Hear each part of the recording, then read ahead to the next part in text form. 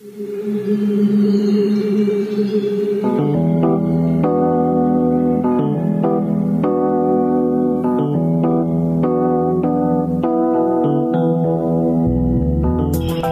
is the Mizzou Sports Podcast, presented by the Columbia Daily Tribune. Hello and welcome to another Mizzou Sports Podcast. My name is Eric Blum, breaking down Mizzou sports with you every week here on the show.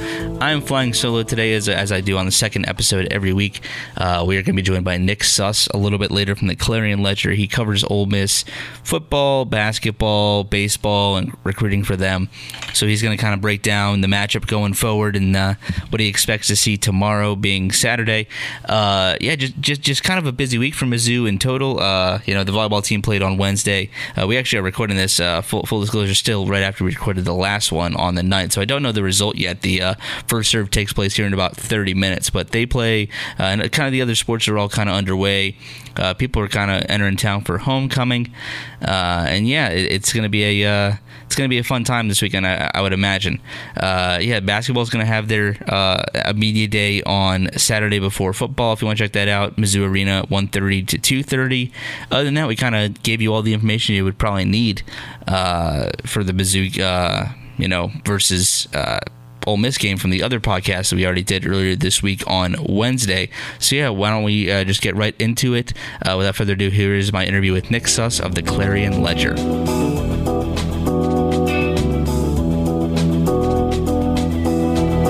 We would like to thank our sponsors for the Mizzou Sports Podcast. University of Missouri Healthcare.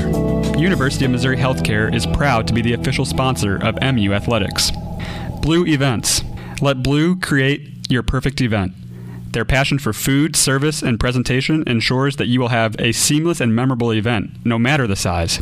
They will work with you to bring your vision to life. Phyllis Nichols, State Farm Insurance. There when things go wrong, here to help life go right. And now back to our podcast.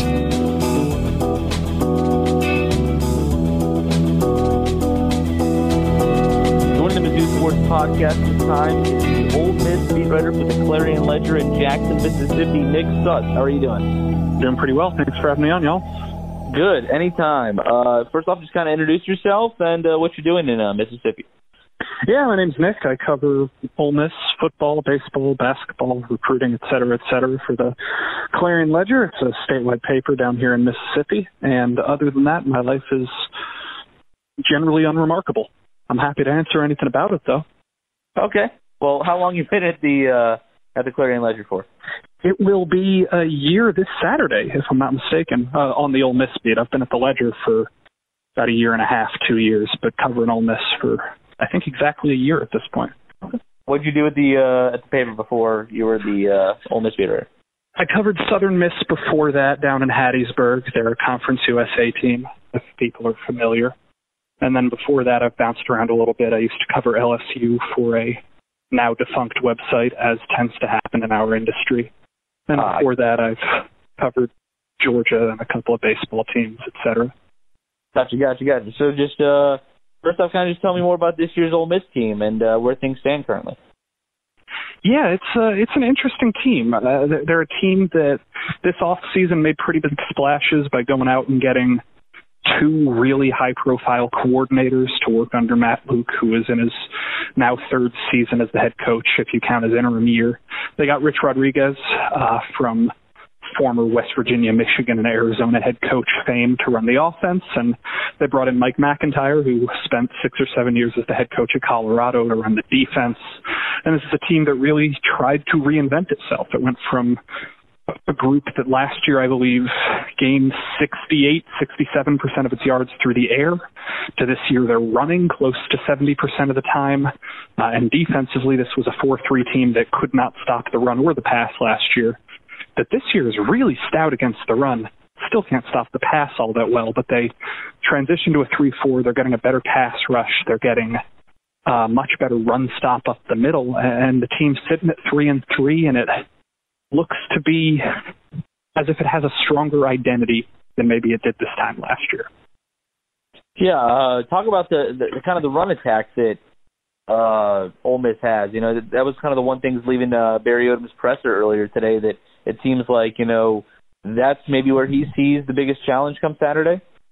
Yeah, I mean, the marquee matchup is going to be that Mizzou run defense, which anybody listening to this knows is stellar. I mean, they've been, 37 yards a game the last 4 weeks, something around there.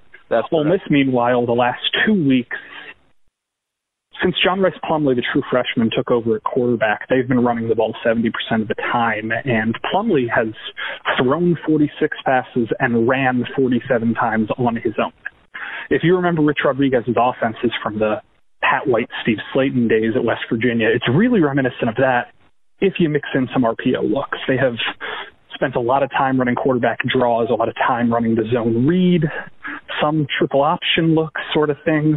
And they have a trio of really talented running backs behind Plumlee, a senior in Scotty Phillips, who's kind of the bell cow. He's going to be your grind it 4 or 5 yards a carry kind of guy. They've got a home run back in Jerrion Ely. He was a 5-star recruit last year who is, every time he touches the ball, he's a threat to go 100. He is that fast, that electric. He garnered some comparisons to Alvin Kamara coming out of high school. He's that style of back.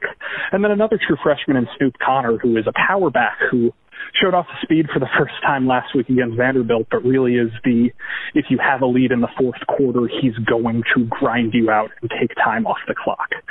They usually have 2 running backs on the field at the same time, a lot of 12 personnel, a lot of 21 personnel with both tight ends and running backs, and they try to gouge you with the run.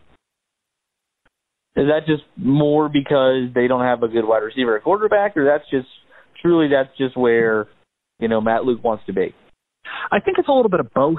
When Matt Corral started for the first 4 games of the season, this was closer to a 55-45 team. They were still run first, but Corral is a little bit more of a passing option. I think anyone who's watched the SEC is familiar with what Ole Miss had at receiver last year. So a lot of the guys that are on this year's team didn't have to play last year because A.J. Brown and DK Metcalf and DeMarcus Lodge and Dawson Knox, the tight end, were superstars.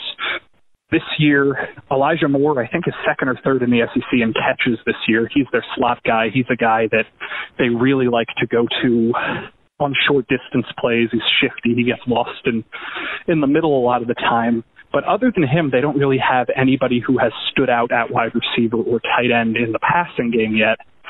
You mix that with John Rice Plumlee having to come in after Corral's injury.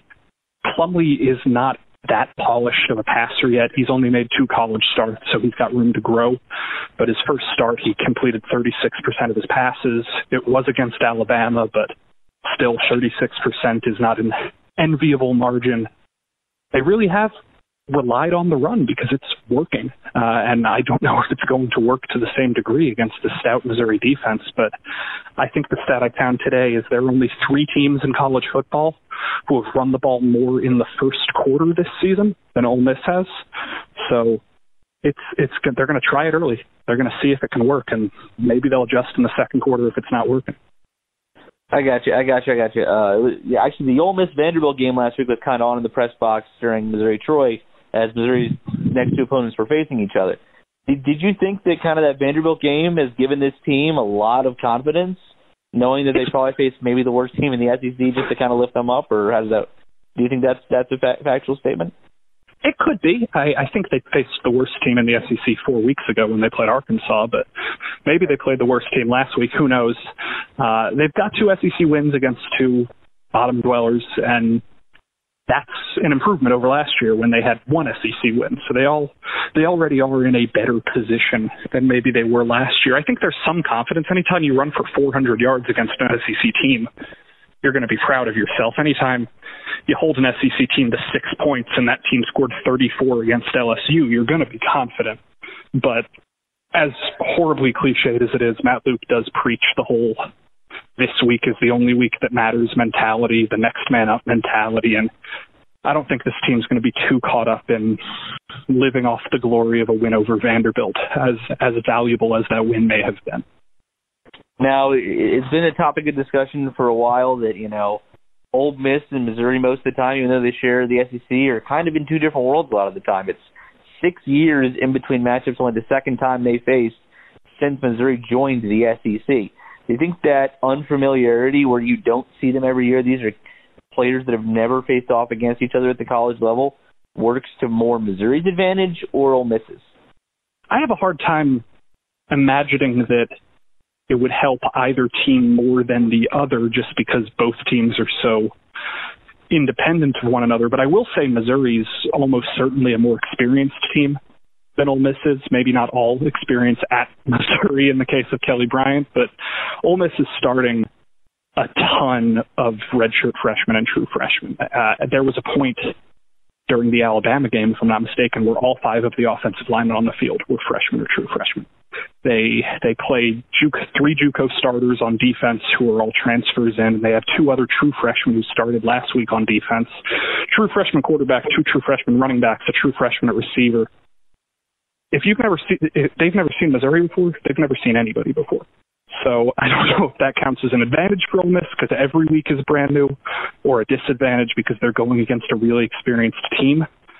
But this Ole Miss team can't really say, well, we play LSU every year, so we know what we're going to take, because these guys haven't played anybody. Fair enough. I saw the line, Vegas betting line earlier today was, I think, at 11. Missouri was favored. Do you think that's fair? And if so, do you think Ole Miss covers, and what's kind of your final score prediction for Saturday? So I'll just come out and say it to begin with. I don't make final score predictions because they're bad. Every one of them is.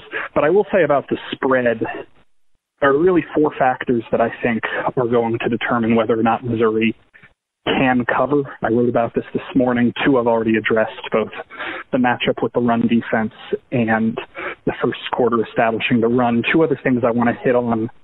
One, the way Missouri spreads the ball to so many different targets, receivers, running backs, tight ends, really favors Missouri because Ole Miss's pass defense has been super porous this year. When Ole Miss has succeeded against the pass, it's been against teams like Memphis or Vanderbilt that have 1 or 2 primary targets. Missouri having, I think it's 6 guys with over 100 receiving yards this year, 5 guys with more than 10 catches, but nobody with more than 17. That's really going to hurt Ole Miss and favor Missouri. The thing that might hurt Missouri and favor Ole Miss is Missouri's, shall I say, struggles in the red zone this year.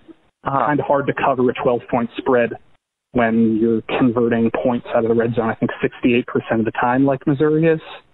And it's just kind of hard to, when you're trading 3s instead of 7s, or even if you're trading 0s instead of 7s, it's kind of hard to cover a double-digit spread. So whichever one you think is going to end up being more valuable, I see those as 2 major factors, along with Missouri's run defense and Ole Miss's love of running the ball to inform your gambling. Sounds good. Well, I guess just plug everything you have here. Where can people find you? How can they read stuff on the opposition this week? Here's your chance to kind of let everybody know where you're at.